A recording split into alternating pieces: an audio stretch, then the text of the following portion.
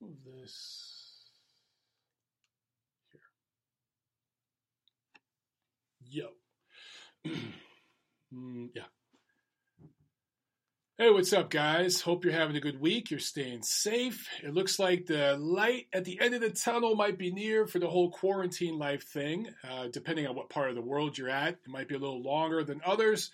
But look, while we're on quarantine, we're all at home. There's not a lot of news to talk about. So I thought it might be fun to do another Ask Me Anything segment here on my channel. So we've done these before. And of course, I know you guys are going to have boxing questions, but one of the reasons why I like to do these videos is we can get a little more personal with it. So anything goes. There is nothing out of bounds. Ask away. It could be about my childhood, my thoughts on something. It could be politics, religion, philosophy, whatever. Also, look, some of you guys have asked me about workout tips. You know, I do have a history in sports and athletics. I turned 41 in a couple months, and I'm in pretty good shape, I would say, so I have some good advice on that stuff. Also, some of you guys have asked me about relationship advice before, particularly some of you younger guys, advice with the ladies. Any ladies watching this, if you want to know some inside scoop on us men and the way we think, just drop it below, okay? Drop a question in the comments section below on this video, and I will address them in a response video in the next few days. But I also want to put you guys on to an interview I saw with Paulie Malignaggi on IFL TV. It's about 13 minutes long, and I will pin that in a comment below so you guys can see that. Make sure you check it out because it hit home with me in a couple of points Paulie made. Now, say what you will about Paulie. Look, in the past, I've had some issues with some of the things he said. He kind of, especially when he went with PBC, he kind of towed the promotional line a little bit. But when it comes to, I guess, anything that's an issue that's bigger than boxing and just about life in general, Paulie has been pretty consistent on that shit. And whether you agree with him or disagree with him, what I really respect about the guy, he's one of the few people out there that is not afraid to tell the truth. Many people, most people, are just afraid to give their thoughts on certain subjects, or they kind of toe a political line. And with him, he just tells you the truth. He just tells you the way he sees it. So on this interview with IFL TV, he was asked about Devin Haney's comments. And I just really appreciated what Paulie Malignaggi responded with. Now, he didn't bring it up because he wanted to. He was asked about it. And he said some things that I think will ruffle some feathers. And some of the people who have defended Paulie in recent years are suddenly going to go after him. But he only brought this stuff up and addressed it because he was asked about it. So let's back up just a bit and talk about Devin Haney's comments. I'm not going to go into too many details. You guys all know right now about the white boy stuff with Vasily Lomachenko. He was on a channel that expresses a very extremist, radical viewpoint. And I think Devin was, maybe a little bit of peer pressure, trying to pander to that base, and he slipped up and he said something that did offend a lot of people. Some people out there laughed it off like this shouldn't be offensive. Some people were offended by it. Some people, I think, were overly outraged, but it's 2020. That's the norm. But to Devin Haney's credit, he's walked the comments back. In fact, I'm looking here on my screen. You guys can't see this, but I'm looking here at his Twitter account. And I'll read a little bit of this tweet he sent out yesterday. It reads, over the last couple days, I've had time to reflect on a lot. I sincerely regret using a term that I have now learned to be derogatory to many of my fans, friends, and associates. And he goes on from there. So some people, it's funny, I expanded this tweet and I looked at some of the responses. And some of you guys out there are like, I'm never going to forgive you. Once a racist, always a racist, blah, blah, blah. Look, I think some of you need to lighten up. Just unclench your asshole a little bit. This kid's 21. He said something stupid, but I hardly believe that any of you watching this have never said something stupid yourself. I've said plenty of stupid things. It's part of being a human being, especially one in your early 20s. Now, was it a racial term? Was it a racist term? Was it derogatory? I mean, we can go back and forth on that. I think clearly, if you look at the context of the way he used it, there is a dynamic there that at least indicates, hey, I'm superior, this group's inferior. That's the very definition of racism. A lot of people overuse that term, racist. It's probably the most overused word in the English language today.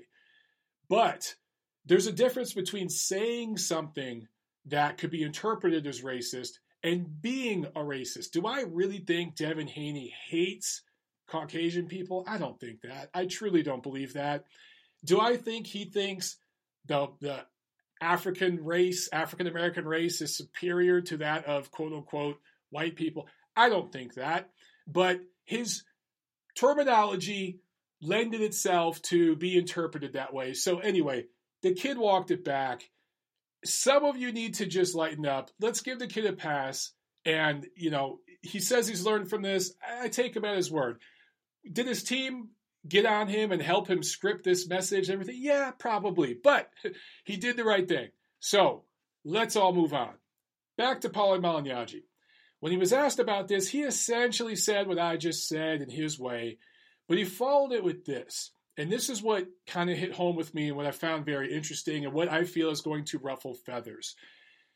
He said, I guess Devin Haney didn't get the memo, but Eastern Europeans have kind of started taking over the sport. If you look at the pound-for-pound ratings, and you look at the ratings in several divisions, including the division Devin Haney fights in currently, there's a lot of quote-unquote white boys whooping people's asses. So, and Paulie went on to say, African-American fighters really were the dominant force in the sport in the 70s, 80s, and even 90s. But that's changed. The demographics have shifted and things have changed. And I guess Devin Haney just didn't get the damn memo. But losing to a quote-unquote white boy like a Lomachenko, like a Beterbiev, like a Josh Taylor, like a Gennady Golovkin, like a Canelo Alvarez, there is no shame in that. These guys aren't bums. These guys aren't journeymen. These guys are elite level, pound for pound level fighters. So I found that to be interesting because Paulie touched on something that many people in the boxing media are just scared to touch, but it's the reality of boxing. There have always been demographic shifts and demographic waves in this sport. It's as old as the sport itself. And to me, it's one of the coolest things about boxing history, because if you look at every demographic wave in America that has pushed through, broken through, and really started to have political power and media presence, it always starts in boxing. It starts in boxing, then it goes to other sports, then it goes to other forms of entertainment like music and Hollywood, then it goes into Congress and business, Wall Street, Main Street, all of it. It always starts in boxing. It's what makes our sport so unique and so special. It's part of just one of the things I truly love about boxing. And one of the things I love about reading about boxing history, reading all the books and learning about how all these waves took place. And right now we're just in the middle of a different one. And for some reason, it bothers some people. And I think maybe it scares them. And perhaps it scares them because they're unaware that this has happened before and it's going to happen again. 50 years from now, there's going to be a new wave of fighters that take out the Eastern European power structure. That's going to happen. It's as old as boxing itself. But, go back a generation to when the Klitschkos were running the heavyweight division, primarily Vladimir Klitschko. But that division was dominated by Eastern European heavyweights. And when that started to happen, I think a lot of the American fight press kind of just disregarded it in a disrespectful way by saying, oh, these guys are only succeeding because our best athletes, our biggest athletes, are going into the NFL and the NBA. Now, there is a kernel of truth to that. However, the NBA skill set, I do think, is applicable to boxing. The cardio of it, the movements, the quickness, the small angles and spacing. I do think that a lot of the skill set in the NBA lends itself well to boxing. But if you look at the mental makeup of the guys in today's NBA, I'm sorry, LeBron James would not cut it in boxing. He wouldn't last a round. The dude's soft as butter. And it's not me just beating up on LeBron. It's the whole league. There's maybe a handful of guys that could compete in boxing, and most of the guys who could are not even American. They're the international players that have the mental makeup to compete in boxing. The NFL obviously has the mental makeup. Those guys hit each other for a living, okay? Now they get helmets and pads and injury timeouts and injured reserve and a second string and a third string and a halftime. They get a lot of breaks boxers don't get, but the mental makeup is there. But the skill set in football, I don't think translates to boxing very well. In fact, I think it's more applicable to MMA and the UFC. I think that anybody in the NFL that tried to move over into the UFC would have much more success than moving from the NFL over to boxing, just because of the way those guys are squared up, low center of gravity. There's a closer, more it's more resemblant to wrestling, to that base. So maybe there's a mixture of guys in the NFL and the NBA that could compete in boxing, but the skill set is so unique. I think it's more of a mental makeup where Americans just don't want to compete in boxing as much because it's so much easier to succeed in football, in basketball. If you're 6'8" and you're a mediocre basketball player, guess what? In America, you could go to college for free. You might not be playing at Duke. It might be a Division II school or something, but you will go to school for free. If you're 300 pounds and you're a mediocre athlete, you will play football somewhere at a Division I school. You might be second string at North Carolina or something, which isn't a good football school. Correct me if I'm wrong, but because I don't watch college football. But you could go to school for free. If you're a mediocre boxer, you're going up against dudes from Kazakhstan, Uzbekistan, Cuba, Mexico. You're not just going up against fellow Americans. It's going to be very, very difficult. And you're also going up against people that are your size. It's going to be very difficult to succeed. It is so much harder to succeed at a high level of boxing than those other sports. That's why I think more of our athletes go into those sports. But anyway, that was the heavyweight division. What you've seen now is guys start to come over as featherweights, as lightweights, as middleweights, as light heavyweights. And they're taking over in all these divisions now, right? You look at the ratings, and you're seeing these dudes from that part of the earth. Even now, the flyweights, the bantamweights, it's everywhere. So a guy like Vasily Lomachenko, a few years back, I did a video. I can't remember the exact name of it, but look it up, guys. You'll find it. But I talk about, I was on the roof of my old building, standing up there just ranting into my phone. And I talked how Vasily Lomachenko threatens some people because of what he represents. And what I basically meant by that is this. He's a 126 to 135 pounder. Nobody in Lomachenko's division is playing in the NFL or the NBA. That excuse is blown up. Guys like him and guys in some of these other divisions, and it's not just Eastern Europeans. Again, a guy like Canelo Alvarez is a white guy from Mexico that from 154 all the way up to 175, I'd say 168, he's a top fighter. No one his size is in the NBA, okay? So those excuses people use to, in my opinion, disrespect the previous heavyweight generation and disregard it. You can't use that excuse anymore. These guys, they're fighting in divisions where there's no NBA players there, okay? The best American athletes that are 126 pounds, still, a lot of them still compete in boxing.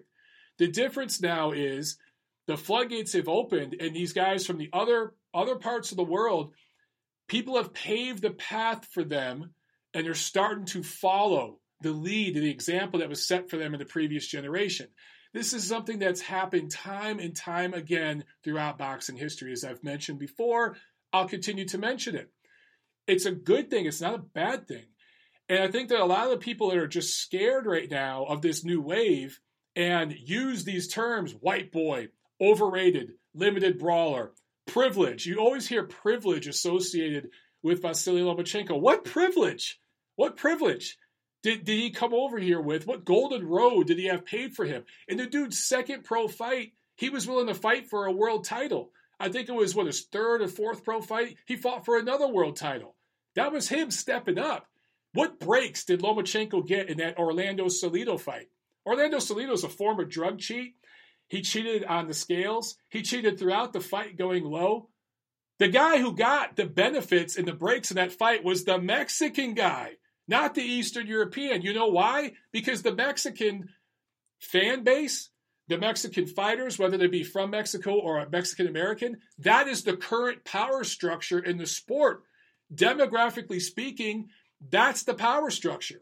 There was an example of a guy who got the breaks because Orlando Salido fighting at StubHub Center in front of a bunch of Mexican-American fans, that dude's going to get the breaks over this guy who barely spoke English, maybe didn't even speak any English at the point, Lomachenko in his second pro fight. Most Americans didn't know who the guy was, unless you were a diehard and knew about his amateur exploits. So there is an example right there. Where the fuck was the privilege? Where was the privilege for Sergey Kovalev against Andre Ward? Where was the privilege for Gennady Golovkin against Canelo Alvarez? I could go over this time and time again. Canelo Alvarez did have a little bit of privilege against Floyd Mayweather because there's no damn way that fight was competitive and CJ Ross had it a draw. So that, again, the demographic thing is not always about color. I think people focus on color too much. Sometimes it's about culture, heritage, nationality. For the umpteenth time, Hispanic is not a race. Canelo Alvarez, Erislandy Lara, and Juan Francisco Estrada are three different races. It's not necessarily about race or color. Sometimes it's about, there are other, demographics can mean a lot of things, guys. It could mean nationality, heritage, culture. It can mean race. It can mean gender. It can mean age, class. It can mean a million different things. So all these things play a factor. But anyway, I just found that interesting. And let me just to drive this point home, okay, you could go to BoxRec and you could pull up the Ring Magazine's annual ratings going back to the 1920s. But going back to 1989, you could pull up their pound-for-pound ratings. And it's a really cool feature that BoxRec has. There's so many stats on there that you guys could dig into. But I wanted to read for you the 1989 pound-for-pound ratings by Ring Magazine. Number one is Mike Tyson. Then it's Julio Cesar Chavez, Pernell Whitaker, Michael Nunn, Antonio Esparragosa, Meldrick Taylor, Azuma Nelson, Raul Perez, Virgil Hill, and Marlon Starling. That's dominated by black fighters, black American and non-American, but that's clearly dominated. That's what I think many people still have in their mind when they think about boxing. For some reason, a lot of the American press and American media in general and Hollywood, they just, for whatever reason, they think once African Americans hit the top of the mountain, the demographic shift stopped. Okay, it's over now because this group hit the top, so the shifting is over. That's not how this shit works. There's still going to be new waves. So let's look at 1995. Ring Magazine pound for pound ratings. Number one, Pernell Whitaker, Roy Jones Jr., Ricardo Lopez, Oscar De La Hoya, Felix Trinidad, Yuri Arbakakov, Kostya Tszyu, Riddick Bowe, Marco Antonio Barrera, Terry Norris. So, still mostly black, still mostly African American, but let's look. Now you've got 1, 2, 3, 4 Hispanic fighters, and mostly Mexican or Mexican American, right? So the Latin American presence starting to become known and starting to become the power structure, particularly, not yet the power structure. This is when these guys were going through their growing pains, right? But the Latin American presence was felt by the mid-90s already.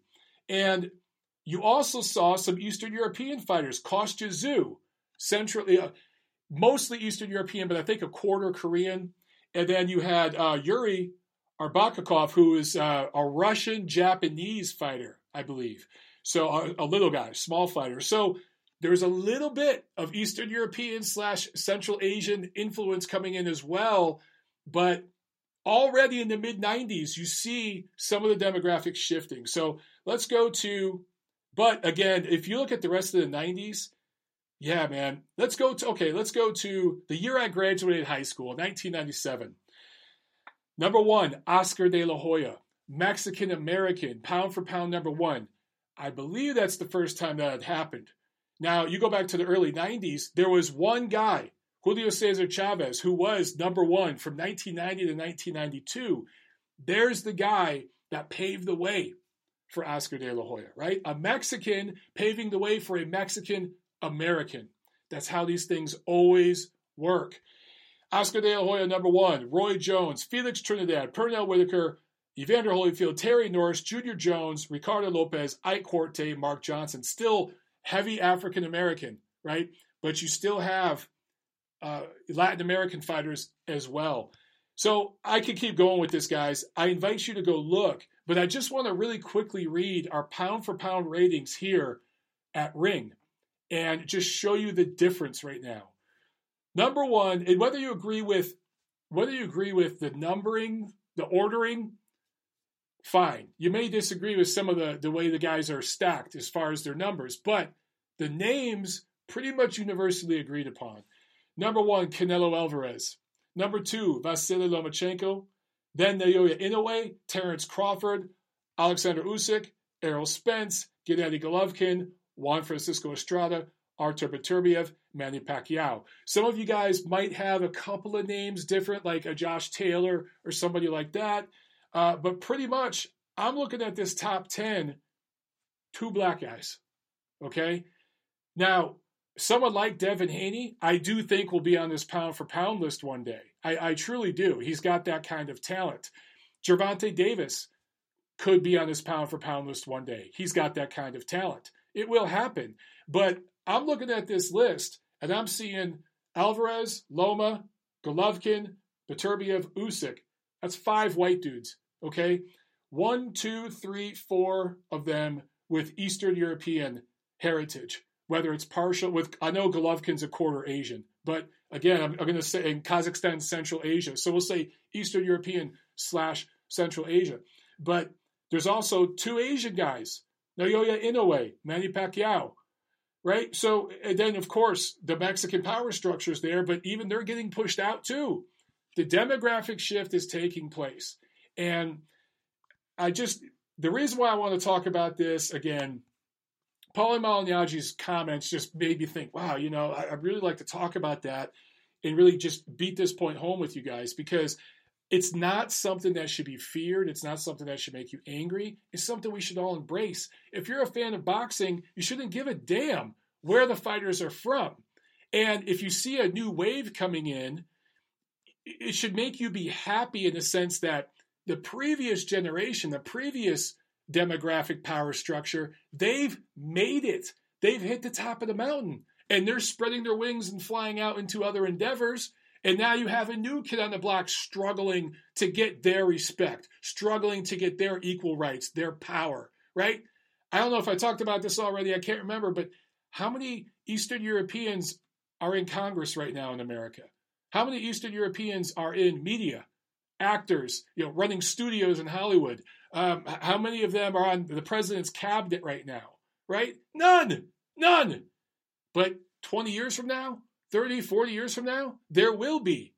The pitcher for the New York Yankees will have a name like Lomachenko or something. The quarterback for the Dallas Cowboys will have a name like Golovkin or something. That's how this thing happens, okay? It's all part of the history of the sport. It should be embraced, and it's something that should be just enjoyed. Enjoy that. I'm looking on this pound for pound list. How many countries are represented here? Let me go down the list. Mexico, Ukraine, Japan, America, Kazakhstan, Russia, the Philippines. 7 different countries, several different continents are represented on our current pound for pound list. That's cool. That's not a bad thing. That's a good thing. So stop being so damn mad, everybody.